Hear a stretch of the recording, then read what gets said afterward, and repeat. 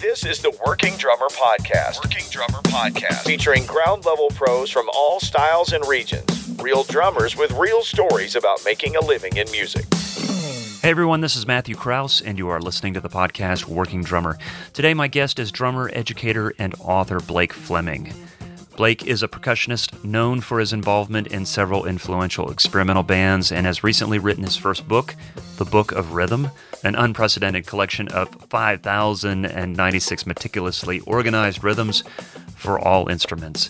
His drumming has been written in such major publications as The New York Times, NPR, Spin, Rolling Stone, Mojo, Modern Drummer, Drum, Dangerous Minds, and Pitchfork. He was included in Spin's 100 Greatest Drummers of Alternative Music and has recorded and toured extensively, working with luminaries in the jazz, rock, and avant-garde worlds.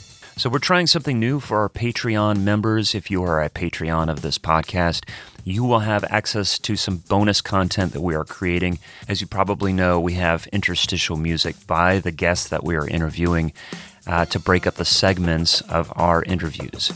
So in a nutshell, what this bonus content is time that we take with the guest to deconstruct one of the recordings that they've done. It covers a wide range of topics that include what drums were used, how did they react to the songwriter or the producer, or was there something unique to the recording situation that would be super helpful for the working drummer. I'll make an announcement during the interview to say, hey, this is the song that we are deconstructing for our Patreon members. So for as little as $1, you can become a part of this community and help support the podcast here. So last week on the radio, I heard a quote from a 16th century writer named Thomas Fuller. He says, "Craft must have clothes, but truth loves to go naked." I think what you're going to hear today is some truth. I think, as the kids say, some truth bombs. Blake is not shy about his feelings in the current state of affairs of music and how it relates to commerce and art. And I love it. I think it's great. I think if you take anything away from this conversation is how to stay connected with your music, how to stay connected with your instrument, and stay connected to the spirit that motivated you to pick up the sticks in the first place. So this was an amazing experience chatting with Blake and digging into the music that he's created over the many years, and of course his book, The Book of Rhythm, and there's links in the show notes to his website where you can find that book. You can also find it on Amazon as well, of course. But I hope you enjoy this conversation with Blake Fleming.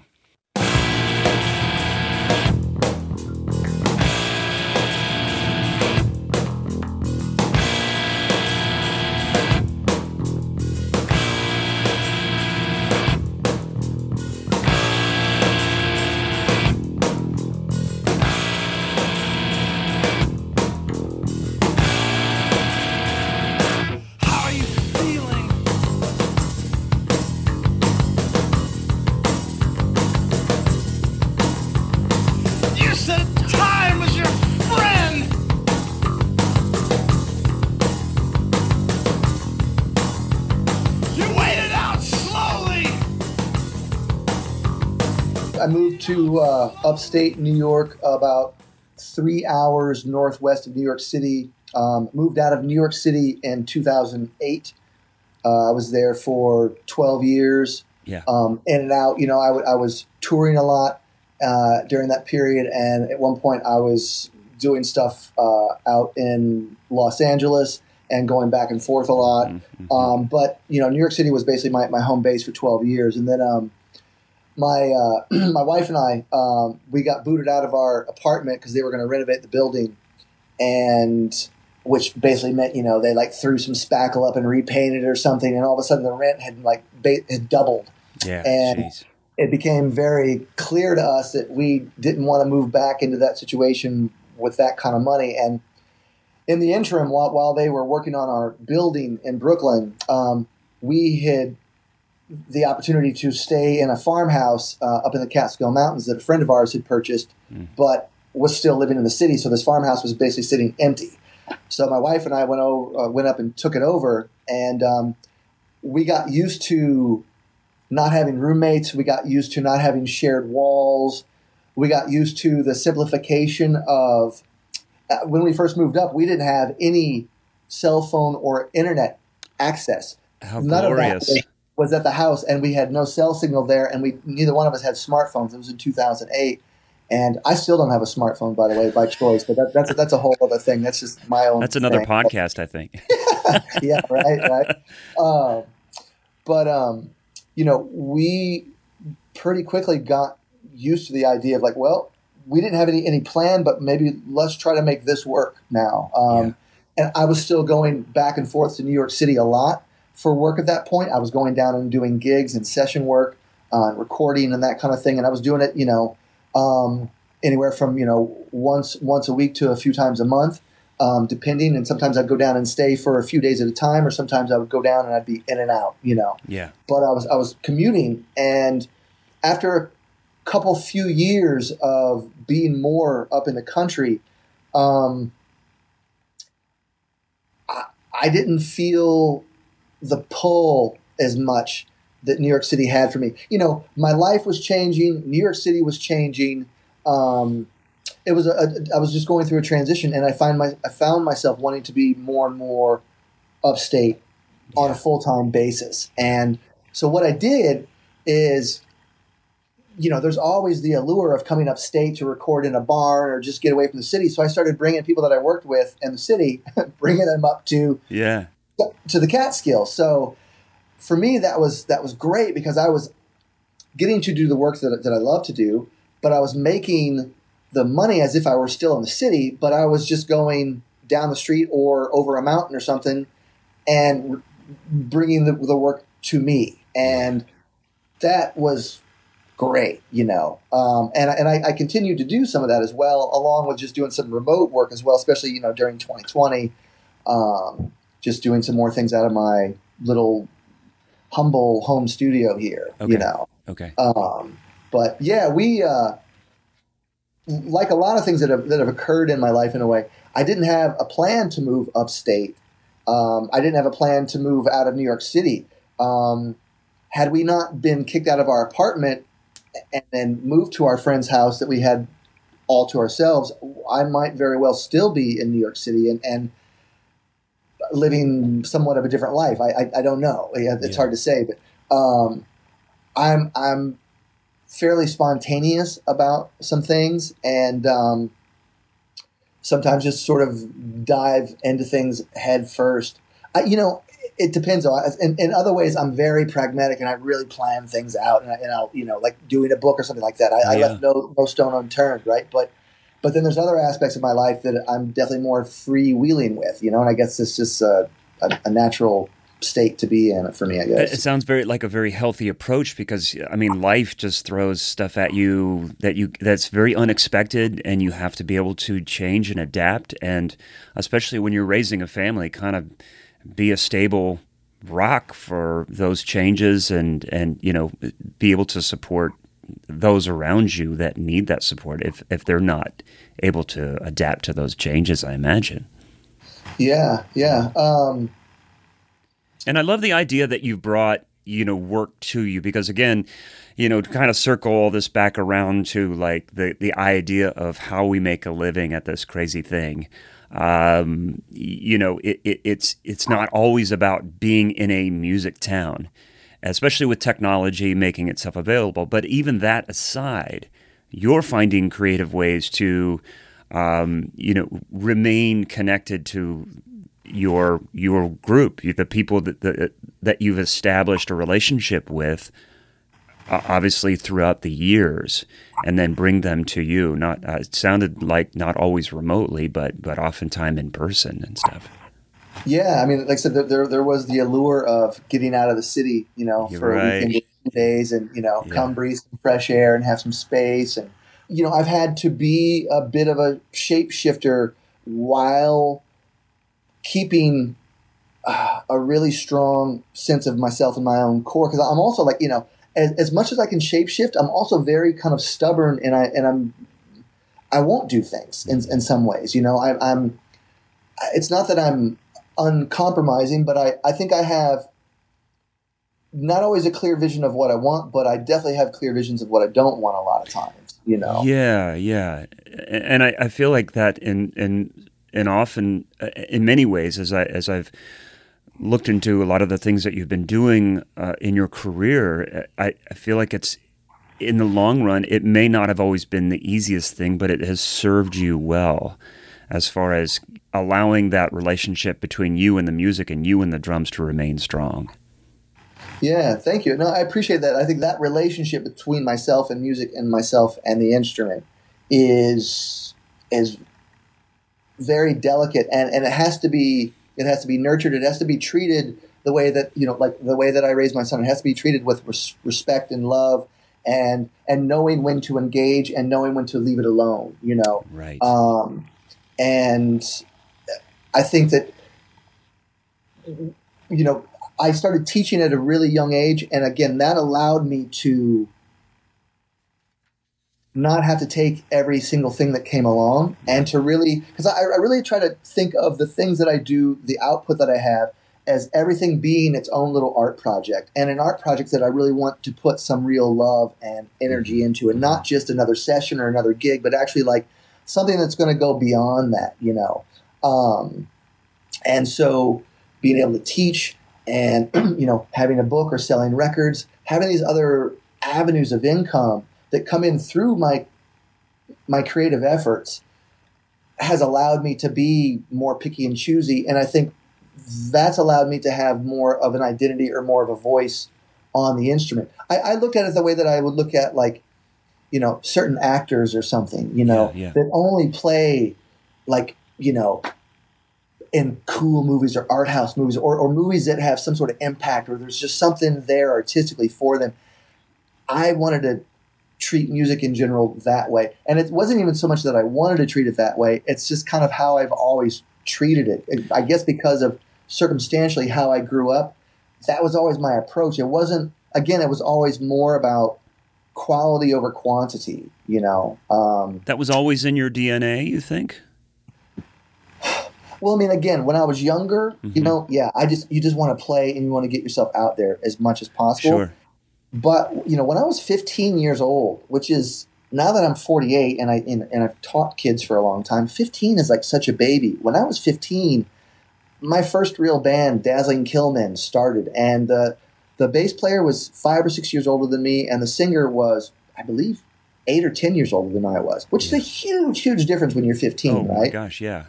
We made records, we toured. These guys knew so much more about the world in general than I did. They knew so much more about the underground and alternative culture and literature, and like what are the great books, who are the great artists, not just the great musicians. And like, you know, I had this whole education from the time I was about 15 that was like, was very real all of a sudden, because we were making records, we were touring, and, you know, I was one of the younger ones at that time, as far as like the groups that we were hanging out with and what my peer group was. I was, you know, always a little bit younger. And so I think by the time I was 15, I had that approach. Yeah. Where, you know, because I played in any sort of school organization. I was 15 years old, so I did all the school bands. I was marching band, jazz band, orchestra, all that. I love that stuff. I love music. I listen to all sort of things. I'm never genre specific, right? So I did all that stuff. But I always had this focus of like, but my thing is, this is my band, right? This is my art project. This is my focus. And that satisfied so many other needs, you know, like so many holes, not to get, you know, not use to use a bad cliche, but so many holes were filled that sorry, I kind of walked into that bad pun there. So, that's all right. Time for someone to make some porn joke. I'm going to pitch this episode to a Family Guy episode. Yeah. So Matt, they're filling all my holes, right? So, but, you know, having a real musical love, like a certain band, that allowed me to keep focused in sort of one area, and I didn't feel like I needed to start playing with a million other people. You know, I was satisfied from that, and I've kind of always taken that approach, but. You know, as I've gotten older, and I don't have a band of my own per se. I mean, I have a trio that I play with sometimes, but, you know, we haven't really gotten super serious yet.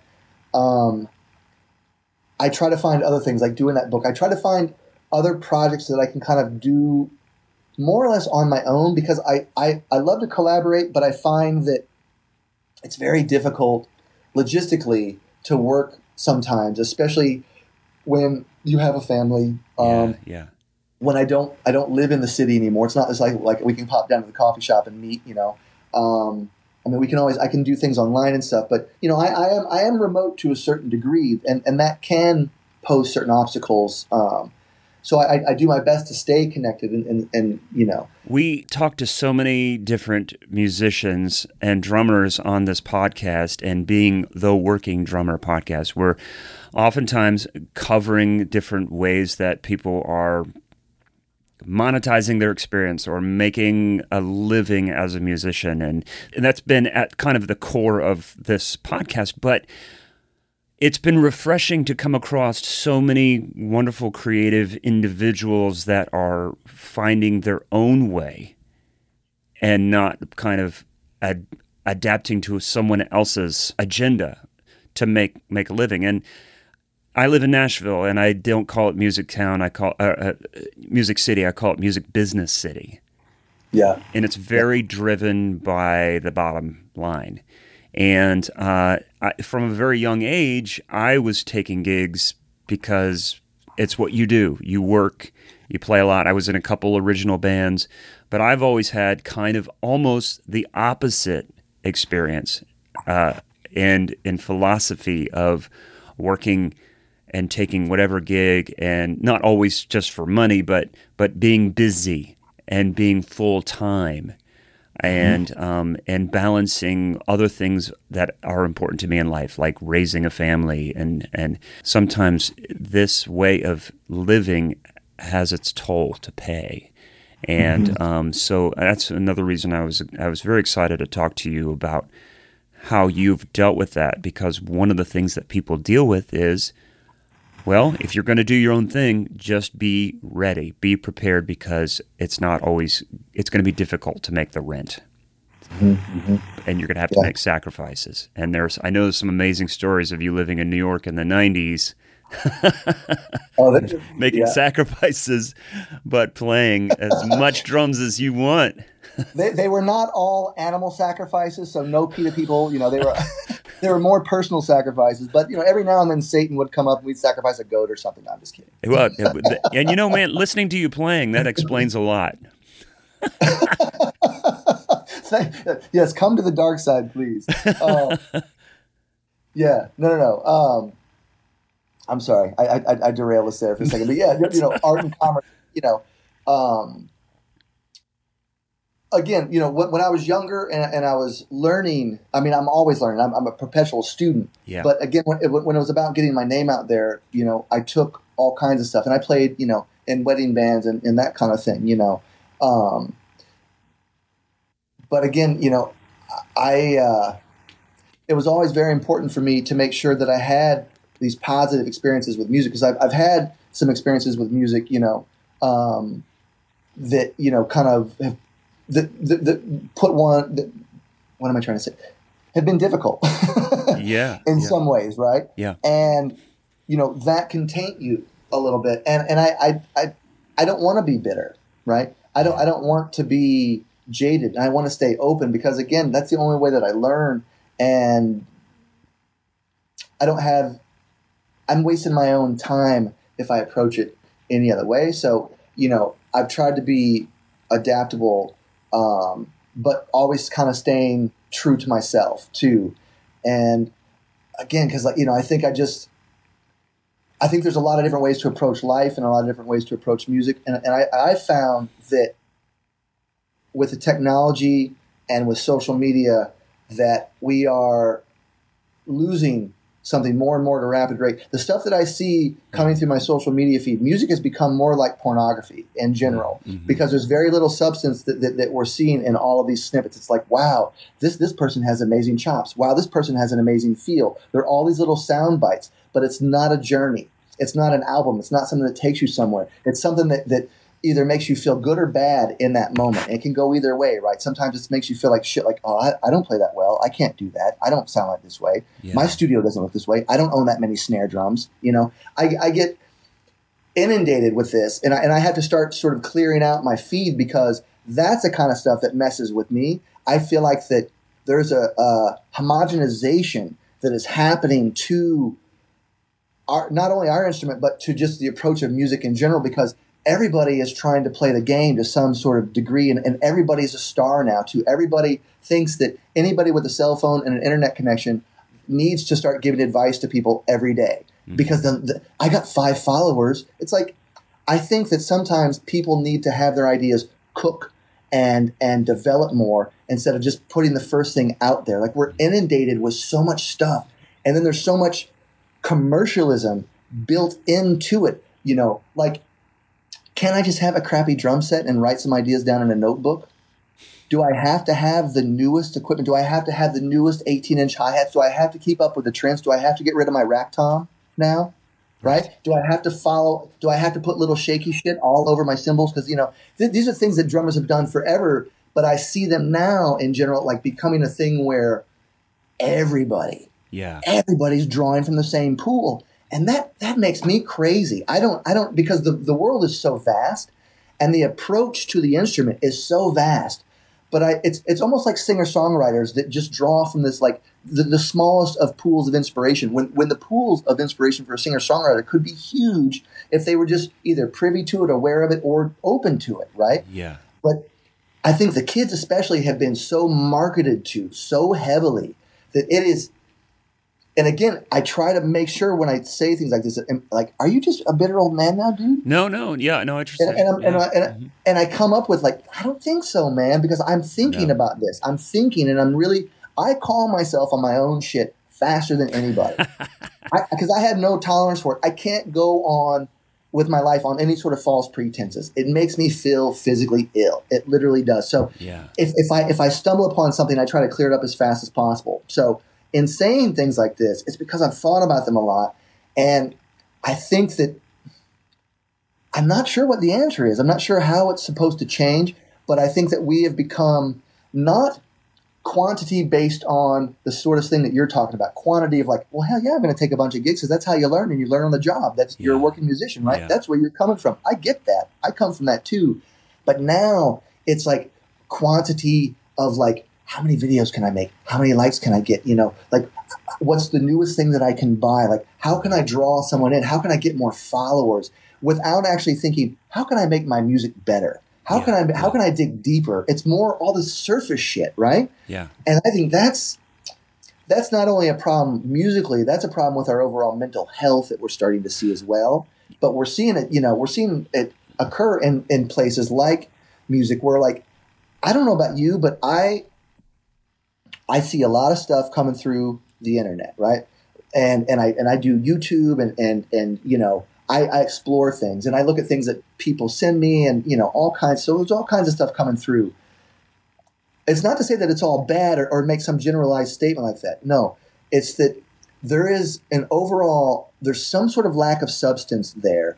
There's a lack of, say, like like real sex, real dirt, real violence, real sadness. Like the grit that we hear in Howlin' Wolf's voice. Mm-hmm. Where is that equivalent now musically for us? Yeah, it can't occur in a computer. It can't occur with the more shit you buy. It can't occur with the technology. It's like there's something that we're losing, and are we getting closer to being these sort of more, futuristic, alien type, like we'll become sexless, and so then we become more of the same, and is that happening, or am I just being old and freaking out because I, have been holed up for? I think any listener needs to ask themselves some honest questions. Look at the science behind how people feel when they're surfing constantly on social media, and at the end of the day, a lot of us just feel shittier. And it doesn't help. And there's also, like, those neurons firing, those things that make us that little dopamine rush that we get when you get a new like or something like that. And how does that, to me, I've felt that, and it's like that's nice, but when I play a good gig, when I feel like I've made some inroads to my playing or had a good time recording or a great practice session, that can't ever be replaced with something on social media that I may receive. Yeah. No, I've almost been stingy sometimes with my relationship to the instrument because, I've gone through various periods. Like if I want to get really, really busy, I can get really, really busy and play a bunch out there. It'd take a little time, but I know enough people I can do that. Yeah. I haven't really been doing that lately for a variety of reasons. But part of that is just wanting to sit back and figure out where my place is in all of this and trying to decipher the onslaught of information, right? And where do I belong in all of that? And I think that the thing that we're starting to hit upon a little bit with some of us, meaning just human beings in general, is that there's still something that we need that we're not getting from the technology. It can only fulfill. It's still very surface. It doesn't run very deep. And I think that that's the effect I'm seeing it have on the music. I think music is starting to be made that way more and more. Yeah. Like we've got like a neo-funk thing going on, right? There are amazing people out there. People like Nate Smith, right? Nate Smith is an amazing drummer. Come on, the guy has got the sickest feel, and he does all this, modulation stuff. I love that guy, right? When I hear that stuff, though, when I hear like the Fearless Flyers, this is just an example. I'm like in awe because it's so pristine and kind of perfect and like, oh my God, wow, those guys are amazing. But I don't, and this is just one example. This is not, I love, like I said, that band is great. I'm not picking on anyone. Sure. I'm just saying, for example, of something that is popular right now amongst, I teach a lot of college kids, right? Things that are popular amongst the kids, like there's something on a visceral level that is just not there. And I can't, I don't have the answer to say I know what it is exactly because, that groove is funky and that stuff can make me feel a little something in my butt sometimes, but it's still not, it ain't speaking to me the way like the James Brown would speak to me though. Yeah. Or that, that Funkadelic would speak to me. I mean, that's the original stuff I know. And maybe that's not fair to compare, but there's something that is being lost because we have these amazing musicians. And I don't think it's just that I'm, again, old and bitter and get off my lawn because I'm aware of that mentality because it's easy to go there sometimes. If you've lived life at all, especially as a musician, it's easy to go there sometimes. But I've known that since I've been a kid. Like, I don't want to be that dude, right? Yeah, I know how I know what you're saying. I really do. And I see that as well. And sometimes I wonder if in staying with Nate as the example, if how he feels, like I'm wondering like, well, these guys I'm working with, they're putting out this video or we're going to do this and this. And I guess this is what you do. And, there's probably a team around them and it's like, and it looks like I see a lot of these players and they're working with all different kinds of people. And I don't know, I'm working with different artists in Nashville. There's oftentimes a team around them and Sure. Record labels are hiring social media experts and it's like they're a big part of the equation in getting things moving. And so oftentimes I see some of this stuff, and we've had drummers on the podcast as well that have been about a part of it, but I oftentimes that you see the in the studio thing and everybody's like grooving and shaking their head and it just seems like half the time the musicians it's another gig for them. It's not even a thing. Do you know what I'm saying? You know what I'm saying? I do. And I think that's the part. I guess the difference from my background, I grew up going to shows. Yeah. Okay. Sure. You went to a show. And that usually meant, at one point it was like, punk rock is can have such dumb connotations, but it was a DIY punk aesthetic, right? Kids were going crazy on stage. They could either play, they didn't know how to play. It didn't matter because there was a certain energy. There was a visceralness there. You'd be like, oh shit, am I going to get my ass kicked? I mean, oh fuck. I mean, like, oh my God, like, oh shit, the skinhead showed up. Oh my God, there's a fight. Like, there could be like, there was a danger to it. And not to say that we need, Nazi assholes at gigs, of course. I don't mean that in any way at all. I just mean that there is something visceral there that I used to feel And maybe it was just because I was a kid, but I don't think so either, because I still, when it's there and I feel it, I still get goosebumps and I'll still start to tear up. When that energy hits me, like it hits me in a very physical, visceral way when there's something genuine coming at me. And I find my brain being more stimulated much more than my heart and my soul nowadays, I guess is a very simple way to put it. I'm like, oh, damn, that shit is tight, or damn, that shit is flawless, but maybe it's too perfect, some of the stuff that's happening. Maybe the technology and the idea that everybody wants some sort of commercial viability nowadays because of social media and the internet. Everybody wants to be a commercial star to some degree, that there's too much perfection in what we're doing, that we're actually taking the blood and the sweat and the semen, we're taking the sex out of the sex. Yeah. And then all of a sudden you're left with porn. You know what I mean? And I use this as an analogy, but that's the kind of the way it feels like that music is to some degree. Now, listen, there's still people freaking out in all parts of the world, but a lot of what we're seeing, a lot of this making it to the surface, I guess, is what it is, and I guess maybe that's just the way it's always been. Whatever makes it to the surface is not always like the deepest, heaviest stuff, but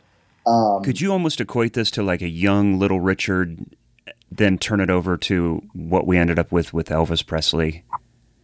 Yes. Or like yes. Early hard bop, and in like being there and seeing that, and then what it turned into later, and what their concept of jazz now is.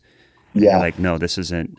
Like, if we could go back in history and kind of see, because we always repeat history, how art has changed in those ways, from a very visceral human type thing to something that was very just, they cleaned up and accessible to the masses. Yeah. That's been that story, that analogy of Little Richard to Elvis. It's been that way for a long time then, right? Obviously. And the Disneyification, like New York City. Maybe New York is a good analogy of representation of how music is becoming, compared to. We don't want the crime, we don't want the violence, and stuff like that. We don't want those things, but you live there, and then you go back now and you're like, man, this town or this street, it doesn't have the same juju it had. Yeah. Again, it's porn. It's not lovemaking. I keep on. I guess I got that on the brain. Sorry. That's cool. That's going to be part of the subtitle of this episode. That's awesome. Right. Exactly. It'll get lots of clicks, I'm sure. Yeah. I'm not a drummer. I've never heard a podcast before, but my God, this came up on my feed when I typed in porn. I think that technology, the development of technology, the need for more and more products for consumers, all that like the need for like the 24-hour news cycle. It's like we don't need news 24 hours a day, but that's where we're at. We don't need products being developed every few months. We don't need iPhones every 6 months. We don't need, your apps to be outdated every few months. Like, this is not healthy, right? It's unsustainable. Yep. And it's all we're trying to do is sort of keep up and to get some attention is what it feels like. I'm just trying to keep up and get some people to notice me, right? So people are starting to do all kinds of things to get that done. And I think musically and artistically, some things could excel under that light, and then other things are really starting to shrivel, and we're losing something. So again, I don't want to be the person on here that says, hey, things are messed up, and I don't offer any solution. Yeah. My solution is to go for quality over quantity. That's my own personal solution, so think how much time you're losing, though. Trying to pick a picture and edit it and blah, blah, blah, and do this. Gosh, this is ironic. I was looking at my Instagram feed, and there was a picture of Bach, and it said, stop scrolling and go practice. Yeah. And I was like, I shut it down like he was looking at me. I was like, I'm done. Okay, I get it. Yeah. Well, I think, it's the thing with musicians and artists nowadays, and this kind of goes back to the art and commerce thing that we started with, using social media and your iPhone and all that as a tool that it can be, but not getting sucked into the vortex of all the other crap that can come along with that as well, you know? Yeah. And, you know, it's trying to keep that balance. Like, you know, if I don't, like, I've been not very active the last 2 months on social media. I needed to kind of take a break a little bit. And does that mean I don't exist for some people? You know, or does the idea of me as a person, as a musician, you know what I mean? It's like if I don't know, it's like the tree falling in the forest sort of thing or something. But you know, do we have to be always posting content in order to be valid artists nowadays? And I think that is a bunch of bullshit. Now that might be how it works commercially, and people will say, well, if you want people to blah, blah, blah, blah, blah, then you're going to need to play the game. And I've tried to do that to a certain degree because I understand that. Yeah. But I also understand the negative aspects to always, like I see people that are posting, you know, multiple times every day. Yeah. And I'm just like, man, this is not good for you. I get very judgmental when I go on there. And that's one of the things that makes me uncomfortable. And how often do you follow these people? And how often you just, I'm done. Like, I love you. I think you're great. I know you as a person, but I'm sorry, I'm blocking you because it's just too much. Yeah. I think if someone is on there all the time, and some of these people are musicians, like, what are you actually bringing to your music? Yeah. You know, and I think that's why we end up with all this just like clickbait of like, oh, wow, you know, like a 1 minute segment or something, you know, that goes, oh, wow, that was amazing. But it's not actually, it's not really bringing you together with that person in a way, or it's not making you feel better. It's not touching the heart like it should, you know? And I think that's, we're drifting away from that. You know, I saw a video this morning, and again, these are just examples, and I'm not, anybody that I bring up, if I happen to watch them, it's because I'm watching them, because I'm keeping an eye on what people are doing, and I have a certain respect for them, right? Mm-hmm. I'm not here to diss people or anything. But I was watching it, but I'm not going to bullshit and not name names, all right? We're going to be honest and talk about this shit. Right. Because I see it all the time, right? Yeah. The drummer, Anika Niles, she's amazing. She's great. She's, you know, and I love that she's as a woman coming to the forefront of this super male-dominated, you know, scene that we're in here, right? That is amazing. I love that. There was some video of her, I think, from like a new album or something. And this is one of the reasons that I don't like the commercial aspect of drumming, and I feel detached from the drumming community, even though I try to be a part of it, is that the music was, I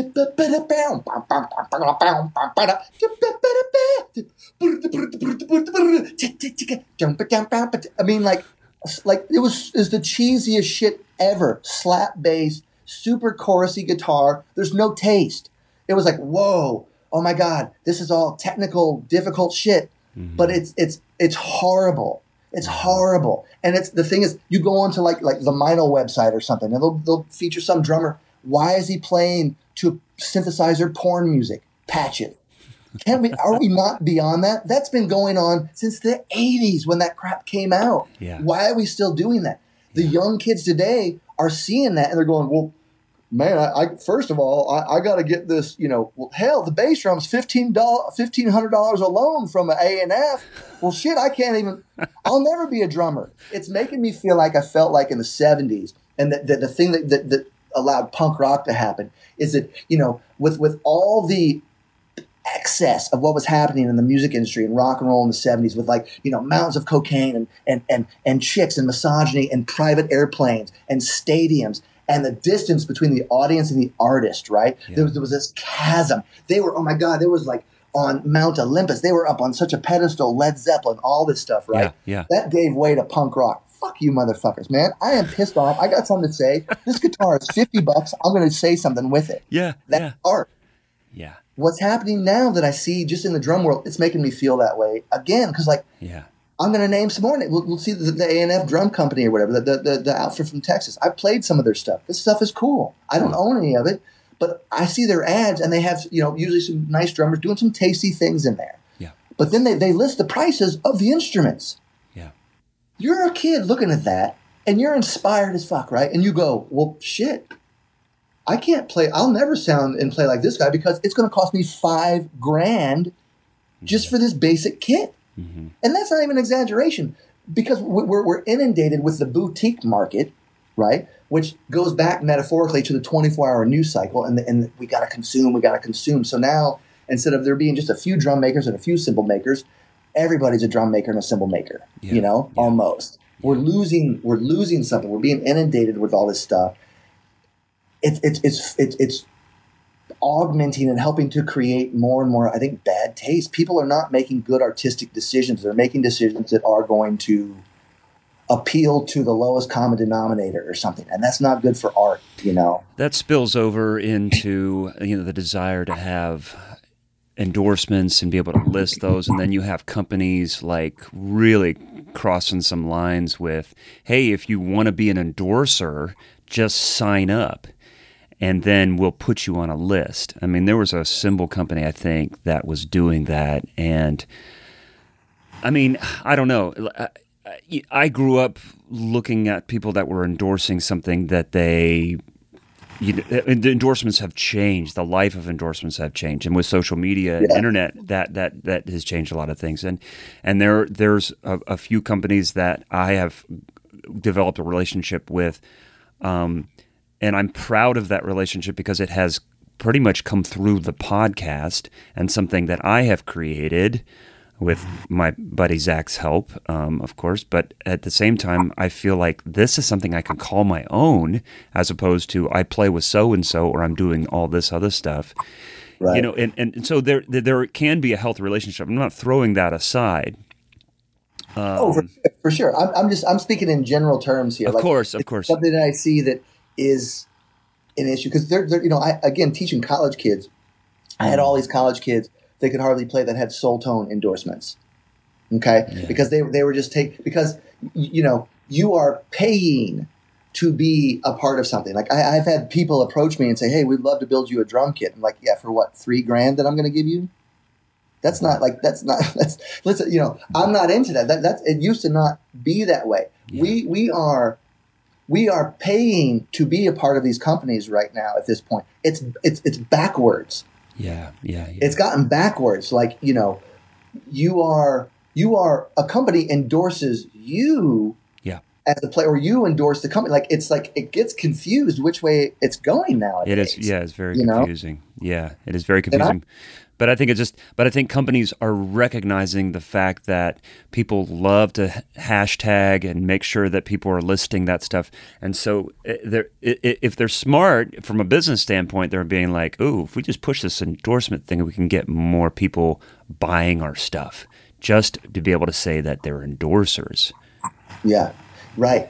Yeah. Man, I just got, I'll show you.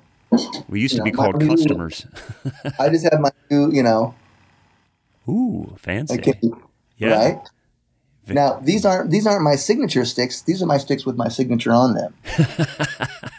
See the difference? Like this is like, I pay like $1 extra a pair. I mean, I am. Now see, am I endorsed by Vic Firth or do I endorse him?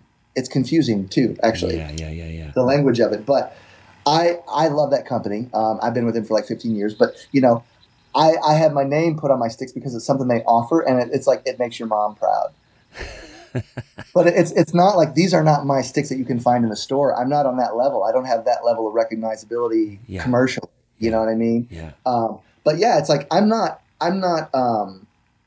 It's not like I'm not a part of the game. I'm not a part of the things that I complain about sometimes. You know. Yeah. But I think it's important because I think people might see the things I talk about sometimes as being impolite or being antisocial or something. And I think it's not at all. If they know me at all, they know that that's not who I am. I think that a lot of things need to get talked about, though, that are not getting talked about. And I see art suffering more and more at the hands of just overt capitalism, commercialism, and I don't think it necessarily has to be that way. We all need to make a living.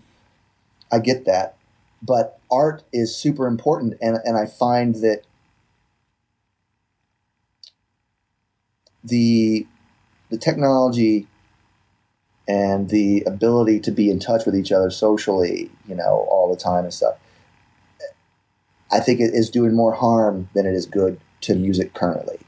And I think I'll be able to hypothesize more on that, as time goes, and just sort of see the arc of way things are playing out, because it takes time to sit back and see how things unfold. You know what I mean? Sure. You can't just make judgments in the moment, because it's got to be an overall arc, But anyway, with all that said, I think I'm trying to find my place in all of that. Okay. Because if that is where the trend is going, I need to be an Instagram drummer. I need to post videos all the time, blah, blah, blah, blah, blah. I've had all kinds of people want me to do that. I'm just not doing that. It's not because I don't want people to not know who I am, but I just... But you're creating stuff where people can discover who you are. I mean, like, okay, so before we get too far, I have to say, Dan Ainspan? Yeah. I'm probably butchering his last name. I apologize, Dan. Ainspan. Yeah. Ainspan. Yeah. Big thanks to him for connecting us. I know that I've seen your book. I remember a couple years ago doing something with your book that I saw on an Instagram video that somebody posted, and I was like, oh, that's cool. And it was one rhythm, and I worked on it for like a month.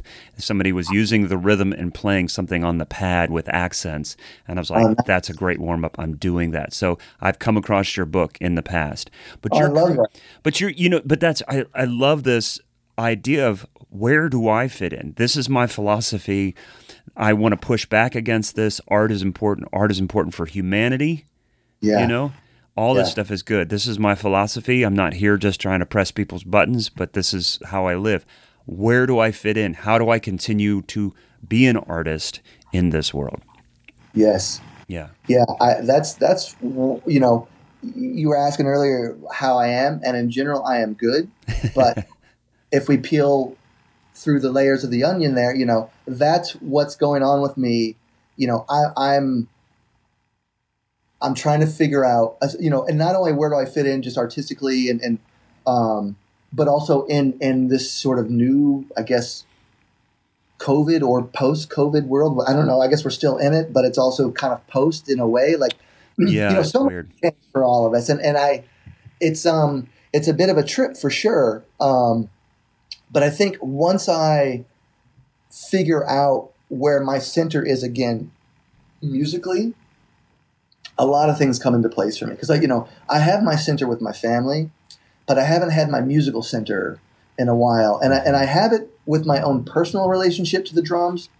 I can just play my drums and do stuff on my own for a long time. And I don't have to – I'm not addicted to the audience. I love the audience, but they're not essential for me to keep going. Mm-hmm. Me too. Yeah. And I cherish that. And I think that's the part I was saying earlier when I'm like, I'm kind of stingy with my relationship sometimes. I could play out a lot more than I do, but I want it to be special whenever I play out, for one thing, because again, I grew up going to shows and not just gigs, you know? Yeah, for sure. And, I don't have any interest in, I do gigs like this sometimes, but I have really no interest in playing music while people are eating dinner. Fuck that. God damn. I spent all this fucking time. So basically to be background music, fuck that. And if that's, some people think of us being members of the service industry. And yes, whenever someone hires me to do something, you're damn right. I am 100% professional. I am in the service industry. Yeah. But when it's up to me and the course that I choose, it has nothing to do with that. It goes back to the idea of like playing shows or writing a book or making my own records or being in a band, and instead of paying for studio time, we'll go use that money and buy some equipment so we can make more than one record. That's always been my approach, because I tried to play the game. I was in bands. We tried to be popular. We tried to get more help. We tried to be more commercially viable. The people were just not there at the time, Mm-hmm. A number of the things I have done, with the exception of Mars Volta, have had a bit of like a Van Gogh sort of syndrome. Like, not that they were on the level of Van Gogh by any means, but on the level that Van Gogh didn't sell, but, maybe one painting while he was live, right? He was virtually ignored, and then he becomes Van Gogh, who we know now as the genius of the art world, once he's gone. Yeah. That's kind of been the case with a number of the bands that I've been in. we tried to kick up the dirt more and get people to notice when we were around, but they just weren't there, you know. And then we broke up and we all had, you know, these bad relationships and all this stuff, you know, that happens in bands. And then all of a sudden people start wanting more and the records start coming out. You know, some things are going to get reissued. And I'm very happy that it's grown after the fact. But I didn't end up the way that I am, though, purely by choice. You know, it's not like I didn't try. Like to be, like it would be amazing to be in a band, say like Wilco or something. Like, you know, I grew up around Jeff Tweedy. I knew him when I was a teenager for a little while, and you know, there's a couple guys in that band that have been together for decades. Right. And I just admire that because I'd never had that. You know, my bands were too volatile, too explosive. The personalities, there was just too many intense chemicals that worked for a time and then it just exploded and it was time to move on.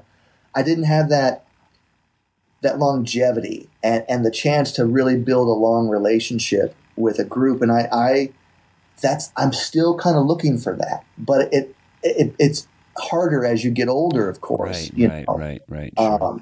But I'm still really looking for that. And so in the meantime, I did things like, you know, I do all kinds of studio work. I play for all kinds of people, but it's not like my own sort of band that I have the focus of. You know, the last thing I had that was my baby was, I guess, that book, you know. And now I'm looking to find out, you know, I've got a number of lines in the water. I'm starting to work on doing, I'm going to go to Europe in January and do some concerts and a couple of clinics and master classes and stuff. Cool. I'm starting to put that together. And I'm still just trying to find out what my musical life is going to be now, besides just like a freelancer, you know. For those that aren't familiar with your background and the bands that you were in, some of the significant the bands you spent some time with, Dazzling Killmen you mentioned when you were 15, Ladio Balaco. And the Mars Volta, there was a brief period that you were there with that. But I was unfamiliar with some of these earlier bands that you were in, and I've been listening to some of them. Can you explain just briefly? I want to get to the book here, but kind of what these bands were, what you're talking about right now, and people are like, "What bands was he in? What were these? What was the sound that was coming from these bands? Why were they having a difficult time? You know, reaching somebody until after they were broken up? You know, how would you explain this genre or whatever in your?" I think, you know, in terms of Dazzling Killmen and Ladio Balaco, those bands were pretty extreme. And that's one of the reasons why a lot of people probably haven't heard the music, because it was not commercially viable. Gotcha. And, you know, it's for pretty niche audiences. People who enjoy heavy music, people that enjoy smart changing sort of music, you know, like Dazzling Killmen was kind of like, you know, if you took like a band like Black Flag or the Minutemen and mixed it with more, you know, with like King Crimson. Okay. Yeah. Right. So we had this love and this visceral quality of like punk rock, but mixed with a lot of prog. So we were, you know, our Dazzling Killmen's album, our second album, Face of Collapse, was named the #1 heaviest album of the 90s decade by Alternative Press magazine. Jeez. Now, most people have never heard that band. We beat out bands like Slayer, Helmet, the Melvins, bands like that you know, that most people know. Yeah. We were #1, and it's based on various criteria. Now, this is just, you know, just some critical thing, right? It doesn't really mean a whole lot, but that's kind of the story of that band in a way, and kind of my career is like, I've kind of done all this stuff and people are like, who is this guy? Who's it? And who are these bands that he's done? And why do people care? Yeah. But there's a lot of people that don't know, but the people that do know became rabid. And that, I think, is one of the things why I've been able, because I'm kind of, you know, I have more of like a cultish kind of career than I do a commercial career, for sure. Okay. I've worked in some commercial levels. I mean, I started a Grammy Award-winning band, you know, with the Mars Volta. But like, I'm much more known, you know, in the underground in a way than I am in the actual like music industry of say Nashville. No one knows who the fuck I am in Nashville. You go talk to some guy at Bluebird or whatever, they don't know who the fuck I am, right? You know? But if you talk to some scrappy kid, you know, who's in a dingy club, he may have heard something that I have done, you know. How does that make you feel? Mixed, you know, because, well, it feels good and feels cool in one way because I've never had a lack of street cred musically. Yeah, I've done a lot of like street cred worthy things, and I've been very adamant about keeping my career a certain way. There's not really anything you can go back and listen to and go, oh, well, that just sucks, you know, or oh my God, what was he thinking? I mean, there might be one or two things there. I got you covered on that. I got you covered. But you know, I've tried to curate my career to a certain degree. So having that underground cred I love that. That's great. Yeah. Having lack of commercial reach and you know, having access to a larger audience is something I'm still working toward, you know? So it's not something that I feel like, well, I have this, but I don't have that. It's sort of, you know, it's always a work in progress. So I've got this base in the underground and in alternative music, and I've just tried to, you know, whatever kudos I was given throughout the years, I've tried to capitalize on in some way. Because to be honest, I don't know what the hell else I was going to do, man. I've always just done music. I started playing the drums when I was 8. You know, I quit. I dropped out of college. I don't have a college degree. The degree I was going for was a jazz performance major. That's about as dumb as it gets. A jazz performance major. Well, here, let me see your resume at the gig. I mean, this is bullshit, right? That was just for me to satisfy my parents that, like, hey, you need to go to college, right? Okay, well, let me go to college. I'll be a jazz performance major. I did that for 2 years. I dropped out. So I have no, like, other major skills. You know, I mean, I'm good at some things, you know, I'm not like only good at drums, but in general, my main skills are music and drumming. And it was either sink or swim, you know. Right. And I'm not a commercial artist. Yeah. I've had to get creative, you know. And so I guess that's where teaching comes in too. It's been a buffer. It's always allowed me, because I love teaching. I've learned so much as a teacher. And you can make good money as a teacher, actually. Like when you teach privately, if you get enough students, it's way better than most jobs, you know, college kid or you know, even just an average adult can get if you don't want to sell your soul to something, you know, or just be owned by a company or something, you know. So that's been a really good buffer. But, you know, it's kept things interesting. And I think it gives what I do a certain edge, because I've never gotten super comfortable. You know, I've got like some nice cymbals. You know, I've got some sticks with my name on them, you know, but I'm not, it's little stuff, you know. I don't own a house. I don't have a big fancy studio. I have like 3 or 4 snare drums. I have like 3 or 4 kits, you know. I don't have one of these. That's another thing. Like you'd watch drum videos nowadays of just some unknown, not even a person who's like, who the fuck is this person? Even way less known than I am. But it looks like they're in like sticks, like it's like Todd Zuckerman's studio or something. Like, who the fuck is this kid? You know? But they've got like, you know, 8 camera angles, and they have all this technology. It looks super slick, but they have nothing on their resume. And so then for a kid scrolling through who just wants some education, it's like, well, damn. Again, it's like it feels like there's such a pedestal that these people are on, like the kids felt in the 70s and why they turned to punk rock, you know, going back to that analogy. It's like, well, man, I can't afford this AF drum kit. I can't afford 8 camera angles. I don't have the newest Mac to make all these cool videos happen. What do I do? Where do I fit into this? You know? Yeah. I feel that way as a 48-year-old veteran in a way, if you could call me that, of you know, because I've been doing this for decades. So it must be even more difficult for a young kid coming up and seeing all that. And that's the part about it that I don't like, because it's like, you know what? I get inspired. I love seeing these videos of these kids in other parts of the world that are playing on like water bottles, trash cans, and, you know, oil cans, and like that are just killing it, you know. I guess that's where my heart is, you know, because the drums don't care how much money you have. The drums don't care what kind of music you're into. The drums are just this it's a conduit. They are this. That's such a great analogy, man. There's been so many times in recent, well, gosh, if anything, that's the internet has given us that is it kind of peels back that layer and say, look at this person that, obviously it lives in poverty, but has put together something that and plays his ass off. Yeah. It's so amazing. Yeah.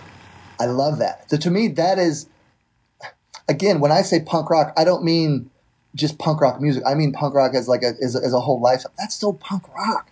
It's so DIY. I'm not going to let this shit stand in my way. I want to fucking rock out. Here, we're gonna get some fucking rocks. We got a couple saw blades for a hi-hat, whatever it is, like, and they make it happen, And I guess that's because of the commercial thread that the lack of that runs through my work. I relate to that very much so still. I still feel like that punk rock kid, even though some people will be like, oh, come on, man, you've been in magazines, you've sold books. I've gotten some press and I've gotten out there a bit. It's not like I've been ignored by any means, but I guess I'm still that kind of punk rock kid that's just going to be scrappy and put it together and make it happen no matter what. And I don't need to have that $2,500 bass drum to make it happen. You know what I mean? So it's like a natural reaction I have to that stuff, to be a little. It hits me in a negative way sometimes. The overt capitalism and commercialism of that stuff. It's just because it's like it doesn't send the best message. I feel like the kind of the takeaway from a lot of what you're talking about is you're drawing inspiration from your students, and you're seeing what young people in this generation that have grown up with the internet. And I've got two sons, 16 and 19 now, that have grown up with the internet, and how they're seeing the world. And I find it fascinating. I feel like they're dealing with it really well. They're not on their phones constantly. They don't post much. They're spending time with their friends, or they're working, or they're doing shit. And one of them's a musician, and I see him using the internet to discover things. But he's listening. Yeah, but they're listening to, if they're listening to new music, it's inspired by old music, or they're listening to old music, and they're listening to all kinds of like really interesting jazz and progressive rock and different things like that. I'm just so tickled to see them and do that, and I don't know how often that happens in their generation. But my point is, there's a quote I read somewhere recently that talked about and I'm completely paraphrasing because I'm not remembering it totally, but it's something about when you master something, when you become a master of something, the next step in your life is to share it, is to pass it along.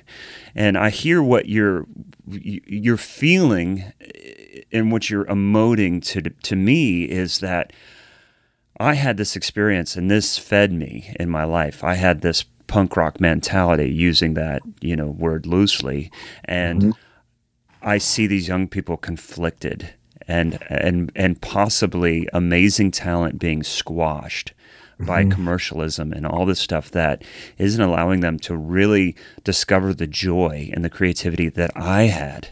And we need to pass that along. And it's like, look, you don't need to be posting so much. You need to go out and see some bands. You need to go out and get a gig and do whatever and play shows and put a show together, do the experience these things, because trust me, that's where it's at. That's then anything that you feel from an extra like or a whatever online pales in comparison to that relationship that you have with your instrument and working with others and whatever, audience aside. Yeah. I mean, nothing can replace that for sure. No. And that's why, it's important for me to figure out what I want to do musically again in a deeper way, because, I do have a very personal relationship with the drums, but I don't want to just play the drums by myself in a room. I can do that sometimes. I find it very meditative and it does make me feel good. But at the end of the day, the reason we do all that is to share with other people. Oh my gosh. Yeah, for sure. And that is what it's all about. And I don't know. It's going to be interesting to see how things develop over the next, even just couple of years, I think there's going to be factions that are continue to march forward with the technology, and things will become a bit more plastic and sterile. And then there'll be other factions that are going to start to take some steps away from that. And there's a number of bands, if we looked and did our research, that keep the mistakes in. Mm-hmm. It's not just quantize and soul sucking, Yeah. That's good. And I think that, like we talk about, like we talked about, like the Fearless Flyers guys and how amazing those guys are, and what, go into the studio and can do anything and they sound flawless. I think maybe that musicians maybe have gotten too perfect, actually, because if we go back and we listen to like Hal Blaine or someone like that, right, who plays on all of these amazing records and stuff, there's still something very human about the feel. He's not a machine. Yeah. He's not a machine, and I think that that's been a thing that through like drum and bass and Jojo Mayer and people like that. Yeah, it's cool when drummers can play like machines. I mean, that shit's amazing. I've gotten into that myself with the music of the German band Can, the drummer Jackie Liebzeit, who his whole thing, he went from being a free jazz drummer to being like, I want to be a machine. That was kind of his goal, and that's really cool artistically. But I think that as a general aesthetic, maybe we've taken that too far. And some of these slight imperfections, because I think the slight imperfections are actually what we call feel. Mm. What I find most people describing as a great feel nowadays is precision. Mm.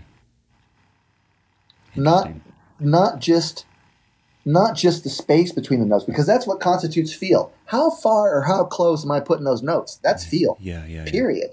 What volume am I playing each one of those notes, right? Up and down. That's feel. It doesn't get too much further beyond that. But maybe through the technology, we've sort of flatlined our waveforms like we've done by compressing all of our stereo mixes too much, right? I've got an analogy for all this crap, or I can tie it into so many things, but, perhaps we've done that to our own individual expression too, and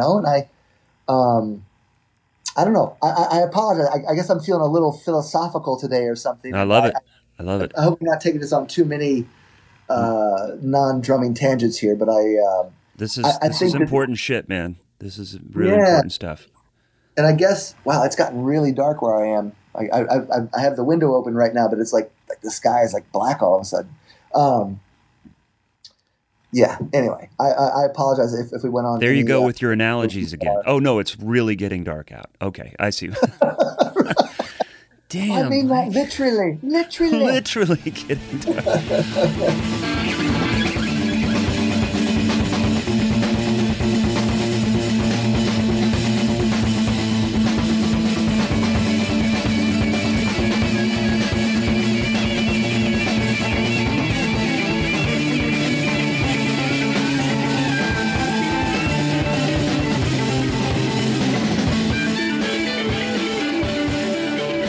I didn't set out to write that book initially. Mm-hmm. I set out to write like my own personal method, kind of, just the things that I practiced to get from A to Z, right? And going back from my fife and drum corps days, all my rudimental practice, and how I took that and applied it to the drum set, and then all the things I got into exercise-wise and inspiration-wise that kind of, I was going to try to document how I kind of came up with my sound or my style in a way. Okay. So it was going to be a very kind of niche personal thing. And I started just brainstorming in a notebook and just writing stuff. And about 6 weeks into it or so, through doing some research, I discovered this guy, make sure I'm getting his name. Yeah, Joseph Schillinger, who had developed a system of music based on mathematical principles. And, he was kind of approaching some melody and harmony in a way that the way I started approaching rhythm in the book, in a way of how to quantify this information in mathematical terms and make it seem very just precise and finite. Is this somebody that is alive today, or is this someone in the past?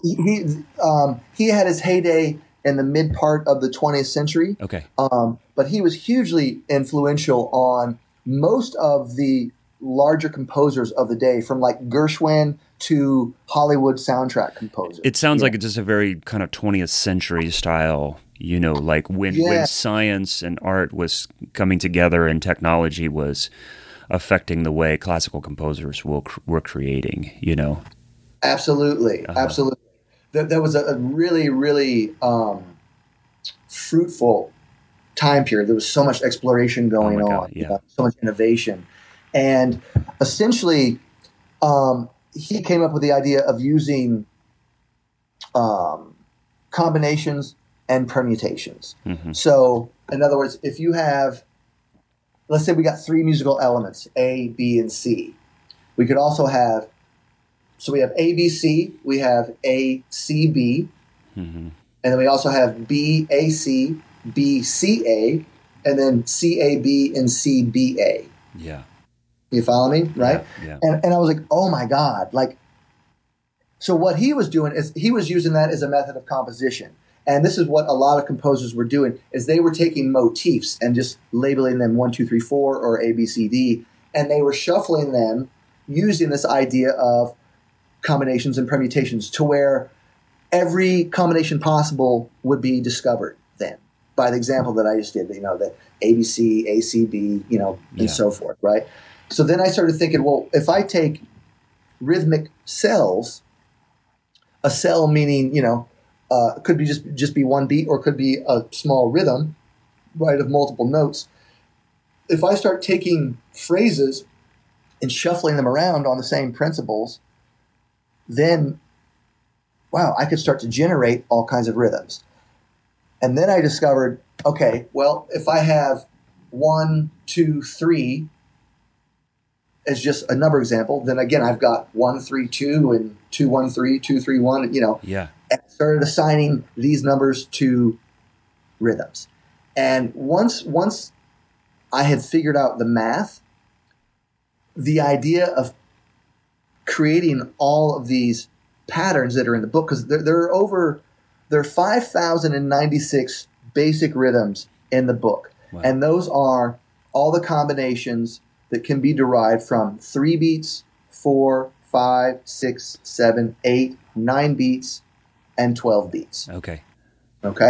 So, like if we have a triplet or 3 beats, you can play on beat 1, and then 2 and 3 as a rest. You can play on beat 2, where 1 and 3 is a rest. Yeah. You can play on beat 3, where 1 and 2 is a rest, right? And then now we can play the first 2 notes, and then the second 2 notes, and then the first and the third. Yeah. That's everything you do in a basic form with 3-beat grouping. That's all the possibilities until you get into note substitution, right? Now with that, am I talking about 3/4 notes, 3 half notes, 3/8 notes, 3/16 notes, right. a set of triplets? Well, that's in the eye of the beholder. That's like metric modulation. Because all that stuff is relative. Right? Right. Yeah. That's an aspect of the book, not to cut you off, but that is an aspect of the book that I'm excited about exploring, is that whole metric modulation. And just because as I'm explaining to students or my kids about rhythm, it's like, what does that mean? It's all relative to what's beneath it or where you're feeling the time, and all those kinds of things. Yeah, in the relativity of rhythm, if I play this and I say, what kind of notes am I playing? Yeah. No one knows, right? Yeah. Because there's no point of reference. Yeah. Those could be insanely fast dotted whole notes, for God's sake. Literally, it could, right? It's sky's the limit, right? Or those could have been, 128th notes. Yeah. Or 64th notes, or 32nd notes, or 16th note triplets. It's all relative. Right. The moment that we define one note, the moment you say, all right, we're going to call whatever you're tapping, we're going to call that the 8th note, you've defined everything else. Yeah. All you have to do is call one note, one name, and everything else around that is defined. Now, if we call that same note a different name, we get a different set of information, right? That's all that surrounds it. If I say this pulse is a quarter note, then the rhythms I play on top of that will be very definite and defined. But if I say this is an eighth note, I'm still playing the same rhythms, but they're going to look different. Yeah, yeah. And they're going to relate to the beat of the original quarter note differently, because now we're saying the pulse is an eighth note, not a quarter note. It gets really, it can get kind of hairy, but it can also be explained, I think, fairly easily in some way. Because again, you're playing rhythm, and until you have a point of reference, like you said, something underneath it, right? Right. We have no idea what it is. And the moment we hear something that's a reference point, then our brain is going to start to define what these other notes are. And that's one of the methods in the book, is that as far as or one of the ways that you can use the book and these rhythms is you can lay down a foundation and then play these different rhythms over it. And the overall concept that I'm getting from this book is that you're not giving a direct instruction on play this, now play this, now play this, and you're done. It's like, no, we're going to unlock some concepts so that you can create. Exactly. Yeah. And I think, for me as a teacher, I started teaching privately when I was 14 or 15 when I had my first students. And ever since then, one of the most important things to me has been trying to help people unlock their own creativity. Yeah. Because I found that it's not that difficult. The way that I teach, the way that I approach, my methodology on the instrument is not to just show you a riff or a lick and go, okay, memorize this. What do you do with it? I don't know. Throw it in some places. It's like, no. Let's look at the underlying components that make that riff or that rhythm, and let's conceptualize them so that we can make our own out of that. So it's never just here's this one idea. It's like every little thing that I give a student has got to be a seed. That seed has got to turn into a tree with many, many, many branches. And if I can get that to come across, then I've really opened up and tapped into someone's creativity. Because if you can be given one idea and you can immediately see 20 or 30 ideas based on that one idea, and if you do that for every single idea that you have, your ideas grow exponentially immediately. It's like a costume designer or a clothing designer looking at it like just a swatch of cloth and imagining an entire line based on it. Yeah. They're just seeing a flat square of cloth here, but in their mind, they've seen an entire line be designed from that, and I think that it's possible to give people those abilities when they look at music and look at rhythm. I tell anybody that takes a lesson with me, I guarantee this to any person that comes to me, regardless of ability, I can have anybody playing at a different level within one lesson, just because there'll be some concepts. I'm sure that I'm not going to tell anything to Peter Erskine or somebody like that, for God's sake. I'm not stupid, there are the geniuses and the teachers and stuff. But in general, anybody that comes to me for a lesson, I can guarantee that I can have them, even if they're an advanced player, playing at a different level after one lesson, just by certain concepts. There are a lot of things that I find that people don't realize that they can do. They're like, well, like I'll just say, like, hey, take that part you're playing on the ride cymbal and just play it on a couple tom-toms instead. I'll get the question, like, what, I can do that? A new voicing, right? Yeah, just a new voicing. Like that's one. But it's amazing, as basic as that idea seems to people who've been playing for a while, to younger players, the question I get a lot of times is, I can do that? Oh my gosh. Yeah. As if there is a rule. Yeah. And it's like, when we create a context, yes, there are certain rules that apply to the context we've created. But if we're just learning something in general in a free form, more abstract manner, the sky's the limit. And you can, I tell my students, we want to strive for good technique and stuff, but if you can get the sound that you're looking for and the feel without hurting yourself, I'll call that good technique. There's something I was reading or listening to, and this, I wrote this down, and I don't know where it comes from. Individual sound, not polished sound. That came from my research of you. I don't know where it came from. Individual Okay. sound, not polished sound. And that also reminds me of a conversation I had with Doane Perry last month, and he talked about his definition of technique or chops is the ability to perform your ideas with clarity.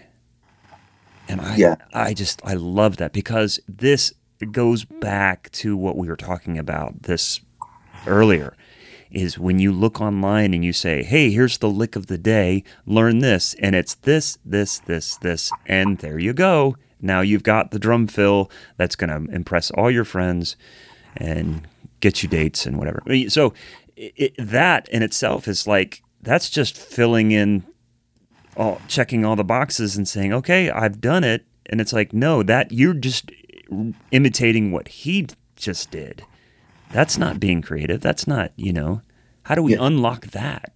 Yeah. What's the underlying information that creates this fill here? What's the relationship between the limbs? Do we need to know certain things about subdivisions? Do we need to distribute things among, there's like, for me, it's because I've been doing it for so long. Yeah. It's easy to take something like that and then I can put it into bite-sized pieces for the student.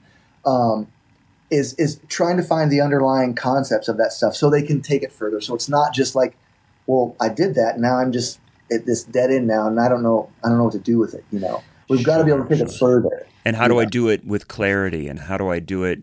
How do I apply this in a musical concept? And obviously that's where growth and instruction and stuff like that comes into play.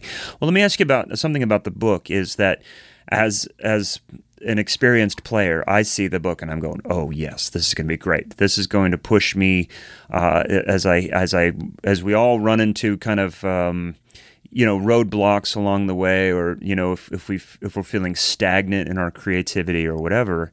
I see books like this as an opportunity to grow. But how would I approach a young person with some of the concepts of this book? I mean, obviously there's some groundwork that needs to be laid, but in the book you're saying this covers if you're just starting out, maybe not at the very beginning stages, but if you're starting out, if you're new to the instrument, as well as experienced players. That, to me, experienced players is very obvious, but to a newer player.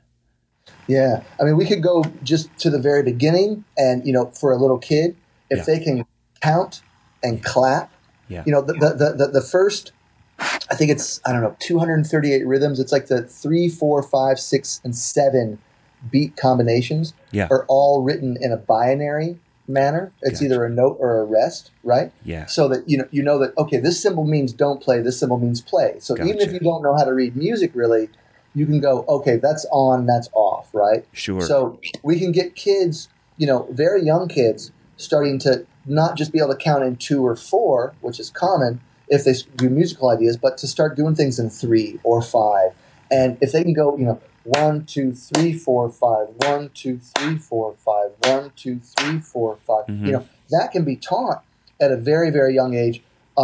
If they can count to 5, they can learn to play in 5 from the get-go, right? Yeah. Now, what I could take, we could do with a more intermediate person is there's so many different ways to interpret this. Like, for example, let's just start with the very first page of the book. It's 3 beat combinations. So again, play it on 1, and then play it on 2, and then play it on 3, and then play it on 1 and 2, 2 and 3, and then 1 and 3. There's 6 combinations there, right? So basically, there's basically 6 partials of a triplet. You can think of it that way too, right? Sure. Okay. So let's say you're a little more advanced, and what are all the things I could do with this? Well, just with a pad alone, we could say, well, let's first just play the rhythms as written, and keep some sort of time, either the 8th note or the quarter note as a pulse, and then play what you see written, okay, and count. Then we could say, let's take the written notes and assign them to, say, your right arm, your right hand, and all the rests are on the left. Yeah. So we're going to actually use the rests as musical information to play. Yeah. Okay? Yeah. Sometimes we'll use them literally as rest, and sometimes we'll use them as more musical information. So let's say that the right hand's playing the written note, the left hand's playing the rest. Let's say let's make the written note an accent. I'm going to play straight triplets, Any note that you see written on that page is accented now. Oh, cool. Yeah. Okay. I'm going to play straight triplets. I'm going to make the written note. All the written notes are flams, right? Mm-hmm. I'm going to play the written notes on the snare and fill in the rest on the bass drum. Yeah. Or I'm going to fill in alternating the rest on the bass drum and the kick drum. I'm going to start to take 4 repetitions of that, and so now I've got like a triplet-y sort of phrase: 1 and 2 and 3 and 4, and you can look at those 3 beat groupings as going into detail with each beat and the partials of the triplet, and then you apply that when you get to like the 6 beat combinations. Mm-hmm. It's just 2 of what you did there, right, with a 3 beat, or the 9 beat combinations. It's just taking 3 of those cells now. Yeah. Or the 12 beat combinations is taking 4 of those cells. That very first page goes through each partial of the triplet, and that can be applied. Like, let's say we were to make the rests double strokes, and the written notes are accents. So I'm playing the notes, and then I'm playing roll in between it, right? Mm-hmm. Let's say that I'm going to have the written notes be on the snare, and the rests I'm going to fill in on the tom-toms. So in any of the sort of Alan Dawson methods that people use, like when they go through like syncopation or stick control, all of those things, and then anything else that you can think of, can be applied to my book. My book was the idea to give people a massive, massive resource, an encyclopedia of information, and then give them some different ideas in the introduction of how they can use it, so that they can start again to unlock and tap into their own creativity. I guess that's kind of been my goal from the outset as a instructor, has always been to try to get. I want my students to be able to unlock their own creativity, because I think that's one of the greatest feelings to have as a person, and it's one of the greatest feelings to be able to give that to someone. Exactly. Yeah. So as far as these concepts and how to use the book, you've got some text in here. Are there other resources for people? I know Dan has some great videos that he's put together on how he's applied some of these. That's been nice to watch.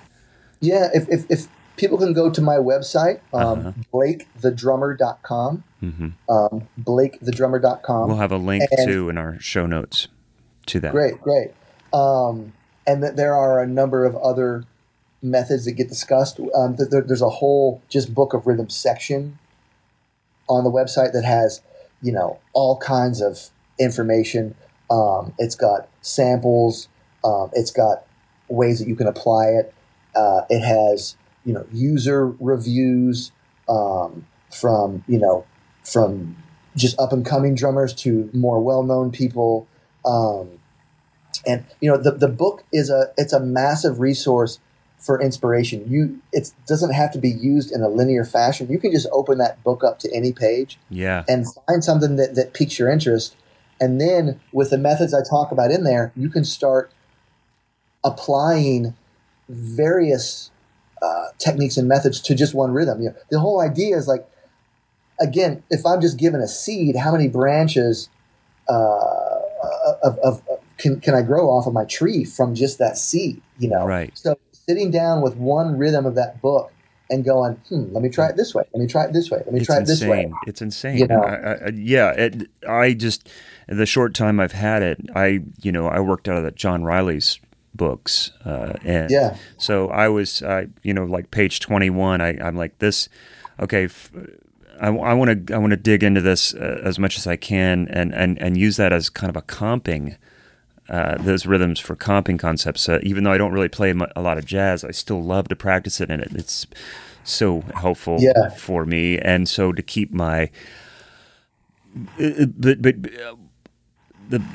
all the benefits that go along with that. But that was really great. But it's like that's a concept, and that I'm familiar with from an older book that I had. But it's like, okay, I want to dig in deeper to other uses of this book. So I'll definitely be going to the website. I know that for sure. That's great. Oh, yeah. Yeah. I think, the 12/8 combinations, that's every basic rhythmical combination possible in a 4/4 bar of triplets. Yeah.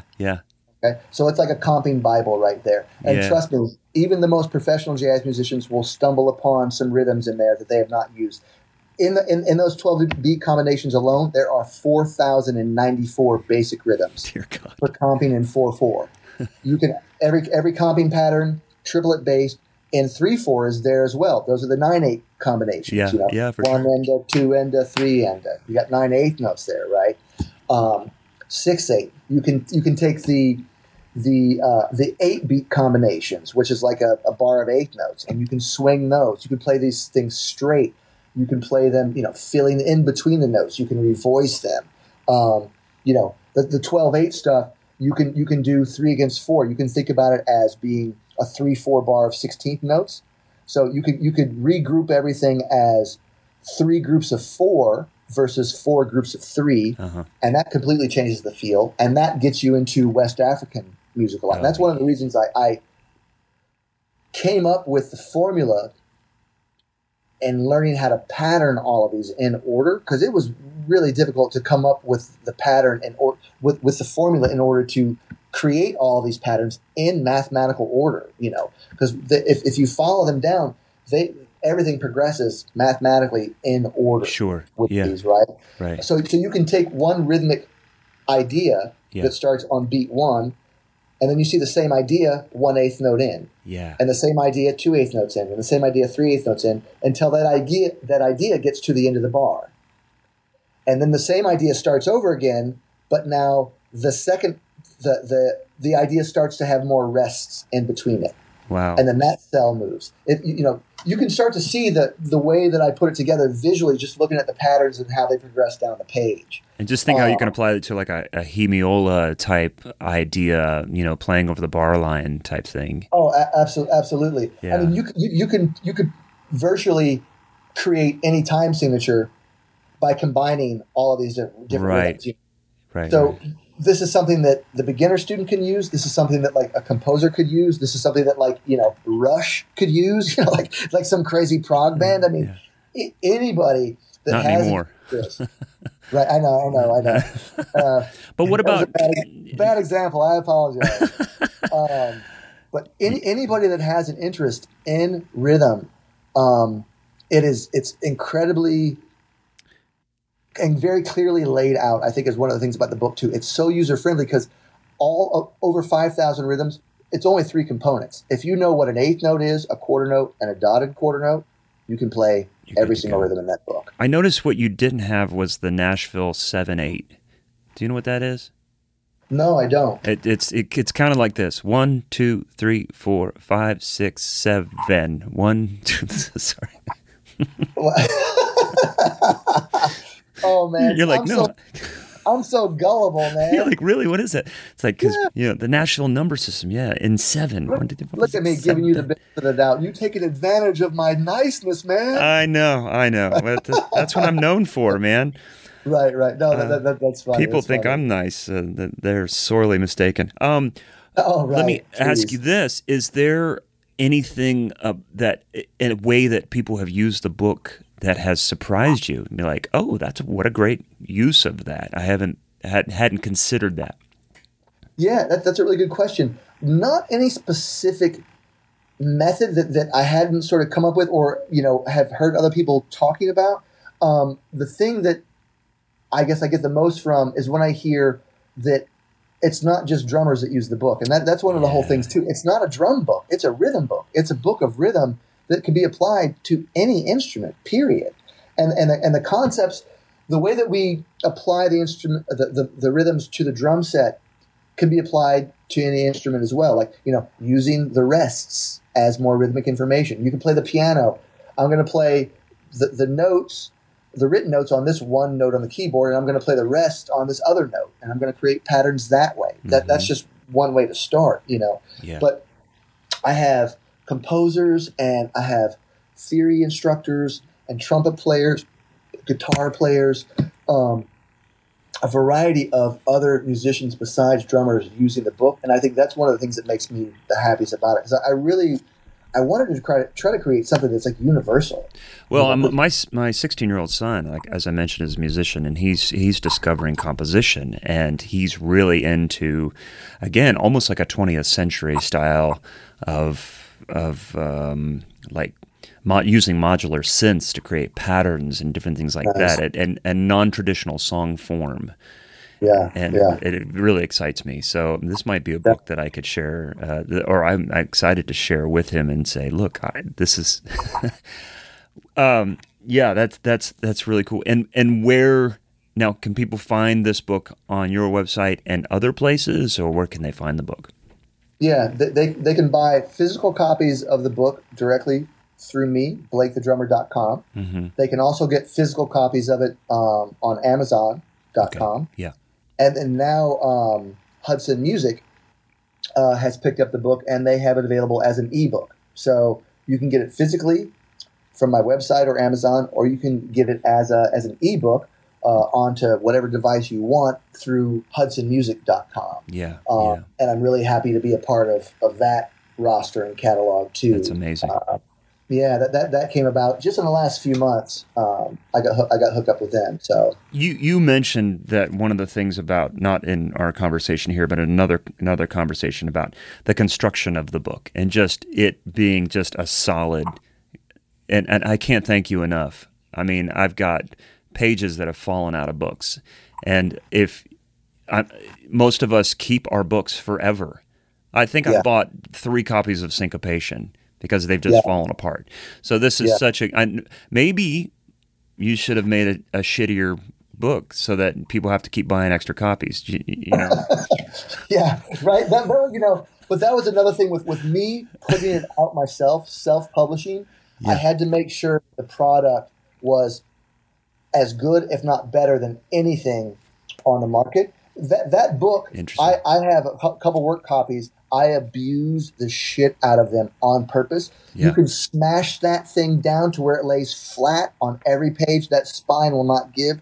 That glue will not give. I love it. I found there's only a few book manufacturers in the country that use this special the special binding glue, PUR. I can't remember what it stands for, but it's a PUR perfect binding.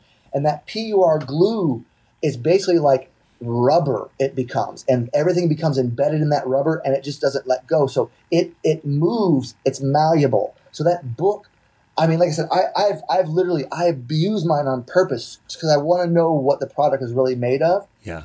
Man, that thing, it's literally built like a fucking tank. It really is. It is super, super strong. And again, because I'm not, it wasn't coming out on like, Hal Leonard or Hudson or something from the get-go. It was coming out on my own imprint. Mm-hmm. I had to make sure that people knew this is a very competitive commercial product. So I had to make sure that its construction was perfect, essentially. Yeah. I love that. The artwork, I love it. Where did that come from? Man, that's two friends of mine. Dalibor Barak is an artist that designed all the images, but he designed all these individual images. And then my friend Nico, one of my very close friends in Zagreb, Croatia, took all the individual components and made the composition that is the cover and the back.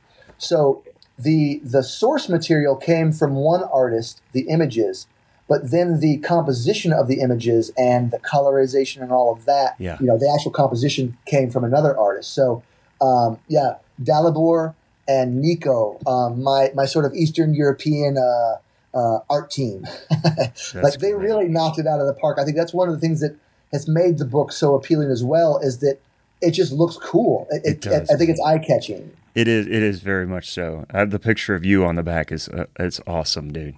Thank you. Yeah, I don't know if it's the most flattering thing, but that's what I went with anyway. You're just you look like it's so exciting. You're like, dude, this is awesome. Yeah. Yeah. Because when I discovered this information, it freaked me out, and I was insanely excited about it because it had never been done. the information is out there in the universe. It had never been collected and it had never been organized. What I've done, and it's not, I'm not tooting my own horn, but it's literally true. I've done tons of research. No one's ever put this out, ever. This has never, ever been done. This archive or encyclopedia of rhythm that I put together, it's the first of its kind ever put together. People have had concepts and people that have done little bits and pieces. I saw a thing in Modern Drummer where they had listed, if we have 7 beats, here are all the combinations. There's like 128, Yeah. right? Yeah. And I was like, oh, that's cool, but what about all these other beat groups, right? Right.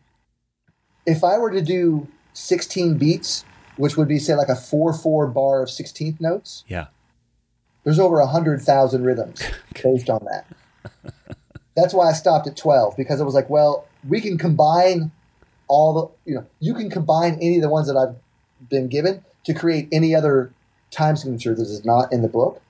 But it gets crazy. Like, you add 4 more rests to the equation, and whereas when we have 12 beats, we have 4,094 rhythms. If we have 16 beats, it's over 100,000. It's amazing how it compounds. Yeah. Man, it's amazing. Man, again, I'm super excited to dig into this. It's been a while since I've had a book that I've dug into, but just again, I go back to some of the same books, and it's just how to, first of all, just keep my limbs loose, a departure from what I do on just regular gigs, and how do I keep some of the fluidity and the left hand moving, the left side moving in conjunction with the other, the metric modulation, and all those things that excited me when I first started playing and first started discovering how to break through some of those sticky points in my playing. And I hate to use that word independence, but those things that kind of create balance. If I could use that word that I struggle with, even when I'm just doing regular gigs in a very simple groove, there's times I'm feeling out of balance, and so I go back to those things that I used growing up and practice on that I don't need for the gig, but I really do. I still need them for the gig, even for if I'm just playing just regular pop type stuff.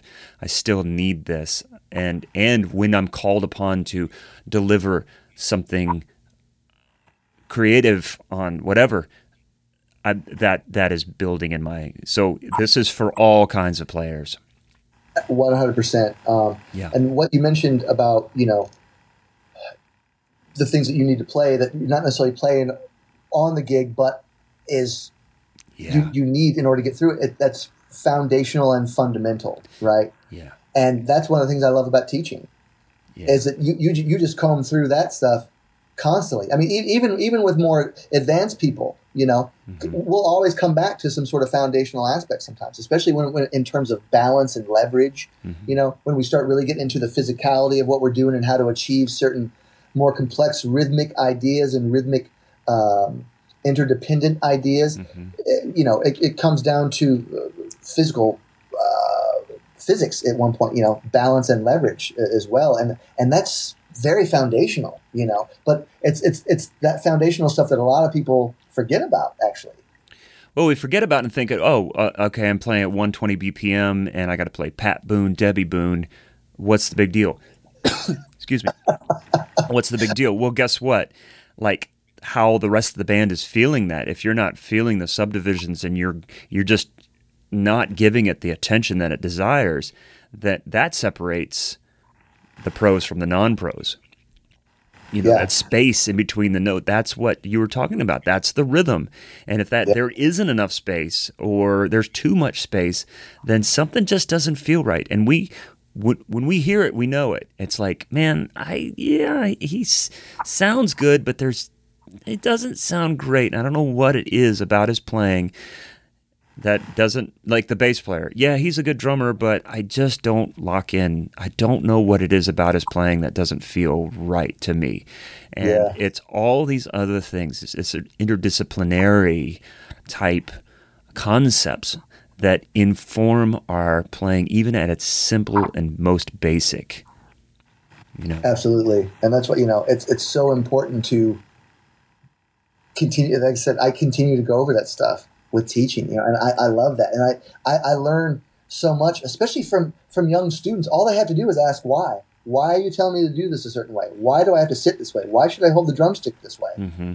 Why am I going to practice this? That question, why, coming from a young student, has taught me incredible amounts. I bet. Because I had to go back and figure out, well, shit, why am I telling them this? Why do I do it this way? Why do I do it myself this way? Yeah. And that got me into thinking about all kinds of stuff, and thinking in terms of like boxer, being a boxer, and like, why do boxers, if I'm going to throw a punch, I'm going to hold my arm back like this and then strike, because I'm storing all this potential energy, because there's leverage. The more I extend my arm, the less potential energy I have, the less leverage I have, the less power I have, And so it would send me down all kinds of tangents, and it allowed me to become more and more aware of, again, why we do the things that we do, and why there are sometimes better methods than others, If that is the just the whole basis of this conversation since minute one, is you have to ask yourself why you're doing these things. Why are you posting that video? Yes. Why are you practicing that? Why are you listening to that? Yeah. Why are you talking to your mother that way? Yeah. I mean, ask yourself these questions. I think that, man, self-awareness doesn't only make you a better musician, it makes you a better person, Yeah. And so this really can accomplish a lot. Just asking why, just like you said, from why am I playing it this way to why am I talking to this person this way? Yeah. And hopefully, sometimes we don't always have the tools to figure out why, especially when it comes to the inner world of ourselves, but it's good to start somewhere and start trying to untangle things. Because again, that's what I tell my students. If you are aware as a person, then you can be aware as a musician. And the more aware you are, the more sensitive you are, the more people want to play with you. And this is not about beating yourself up. I mean, you need to extend some grace to yourself, because there are times when, my wife will be like, what's wrong with you? Like, what do you mean? Like, you're just being like really crabby to blah, blah, blah.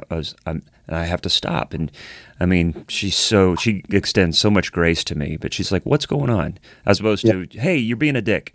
She'll, what's happening? What's going on? I'm like, you know what? Now that I think about it, so you need to extend some grace to yourself. It's like, why am I going back to the social media? Why am I posting? What do I need? What am I getting from this? Is it helping? Is it hurting? How am I feeling? And what do I need to do? How do I need to rethink this to become a better musician, a better person, and all these things? Yeah, you're getting to the root of the behavior, which is exactly what we talked about. Like, okay, here's this lick. Well, what do we do with that? Let's get to the root of that lick. Let's get to the root of the behavior. It's that self-awareness. Mm-hmm. And I think that when we're so locked into the social media world and we're so out for that dopamine fix, that we're losing a lot of self-awareness. Mm-hmm. I see a lack of self-awareness on social media constantly. Mm-hmm. Or I see a very, very polished awareness. Mm. But the thing that drives me nuts the most is a lack of social, like, people are not aware of how they come across sometimes. They're not, in other words, like, if I'm being a dick to someone, is it because I'm just insecure? Or is it because I'm just having a bad day? Or is it because that person said something to me in the past? Like, if we can find the root of our behaviors and our actions, we become more aware. We become better people. I think we'll become better musicians in general too, And I think that, again, this is all kind of coming full circle, but I think that the more that we spend with our heads in the screen, that's not our reality. So we're not really taking stock and inventory. We're not being introspective when we're engaging in that way. We're not being very introspective. And if we are, it's usually negative, like, well, I don't have that. I'm jealous. I don't feel this way. I'm not that good. Or I'm not on vacation right now. Or, all the stuff that pops up when we see things, Yeah. I think all this stuff, and we've been on a few different places today, but I think it all kind of ties back into, being self-aware, asking yourself why. And that will not only allow you to be a better person, but a better student at your instrument as well, since this is a drumming podcast. Not just the philosophy of like, get off my lawn. It's been known to take on different forms. Well, it's like, just to tie that in with the thing that I've talked about in the past is like, I have some friends that like are just wonderful people, but online, I'm like, dude, online you're an asshole, but in person you're really cool. You need to cut that shit out so people know who you really are, because I know who you are. Yeah. And people need to know this person and stop being a dick online, you know? And some of it has worked, you know? Man, this has been a joy. It's been fun to pick your brain on this stuff. Thank you again for the book. I'm super excited to dig into it and spread the love about it. We'll have links in the show notes to your your website. We're excited about this new platform, the Drum Click, and so get more eyes and ears on this and you and what's going on, and just keep in touch with us, man. Of course, I'll keep in touch with you in this post, but yeah, I will for sure. And I appreciate it, Matt. Thanks so much for having me on. Yeah. And I hope I truly hope that some folks hear this and get something from it, and know that there are at least other people out there thinking in other ways, or not going with just the status quo, and that's okay. That it's okay to not be status quo. Yep. You know, it's not easy, but it's okay, and I think in the long run it could be more gratifying. So anyway, I've rambled for 2 hours. I appreciate your tolerance. No, this is great. I love it, man. I love it. And thanks to Dan Ainspan yes, for introducing us. And he's a good dude, and excited to get to know him a little bit more as the world opens up again some more. He's a great dude. Awesome. Yeah. Well, man, I'm going to let you go, but thanks again for your time. I appreciate it so much, and we'll be in touch. Yeah, thanks, man. I really appreciate it. Okay. Nice to meet you, man. Nice to meet you, too. Talk to you soon. You got it. All right. Bye. So there you have it, my conversation with Blake Fleming. Big thanks goes to Dan Ainspan for connecting us, and for Blake taking the time to speak with us on this podcast. I'm real excited about this book, and I encourage you to check it out. The Book of Rhythm. Again, you can find it on his website, link in the show notes, and you can find it on Amazon as well. But it's going to be something that you'll have in your library probably for the rest of your life. There's just so much great stuff in that book. Stay tuned for next week's episode, where Zach Albetta will be your host. And as a quick reminder, August 7th here in Nashville is the Music City Drum Show. And we've got a huge hang the Sunday, August 8th in the afternoon at a place called Bar Louie at 1 p.m. Come join us. Mike Dawson, JC Clifford, Zach's coming to town. We're all going to be there. It would be great to see everyone and see everyone Saturday. There's going to be some big clinics and lots of cool gear to check out. That's August 7th, and then the hang is August 8th. Check it out at musiccitydrumshow.com. But for now, stay safe, everyone. Thanks for listening, and I hope to see you around real soon. Bye-bye.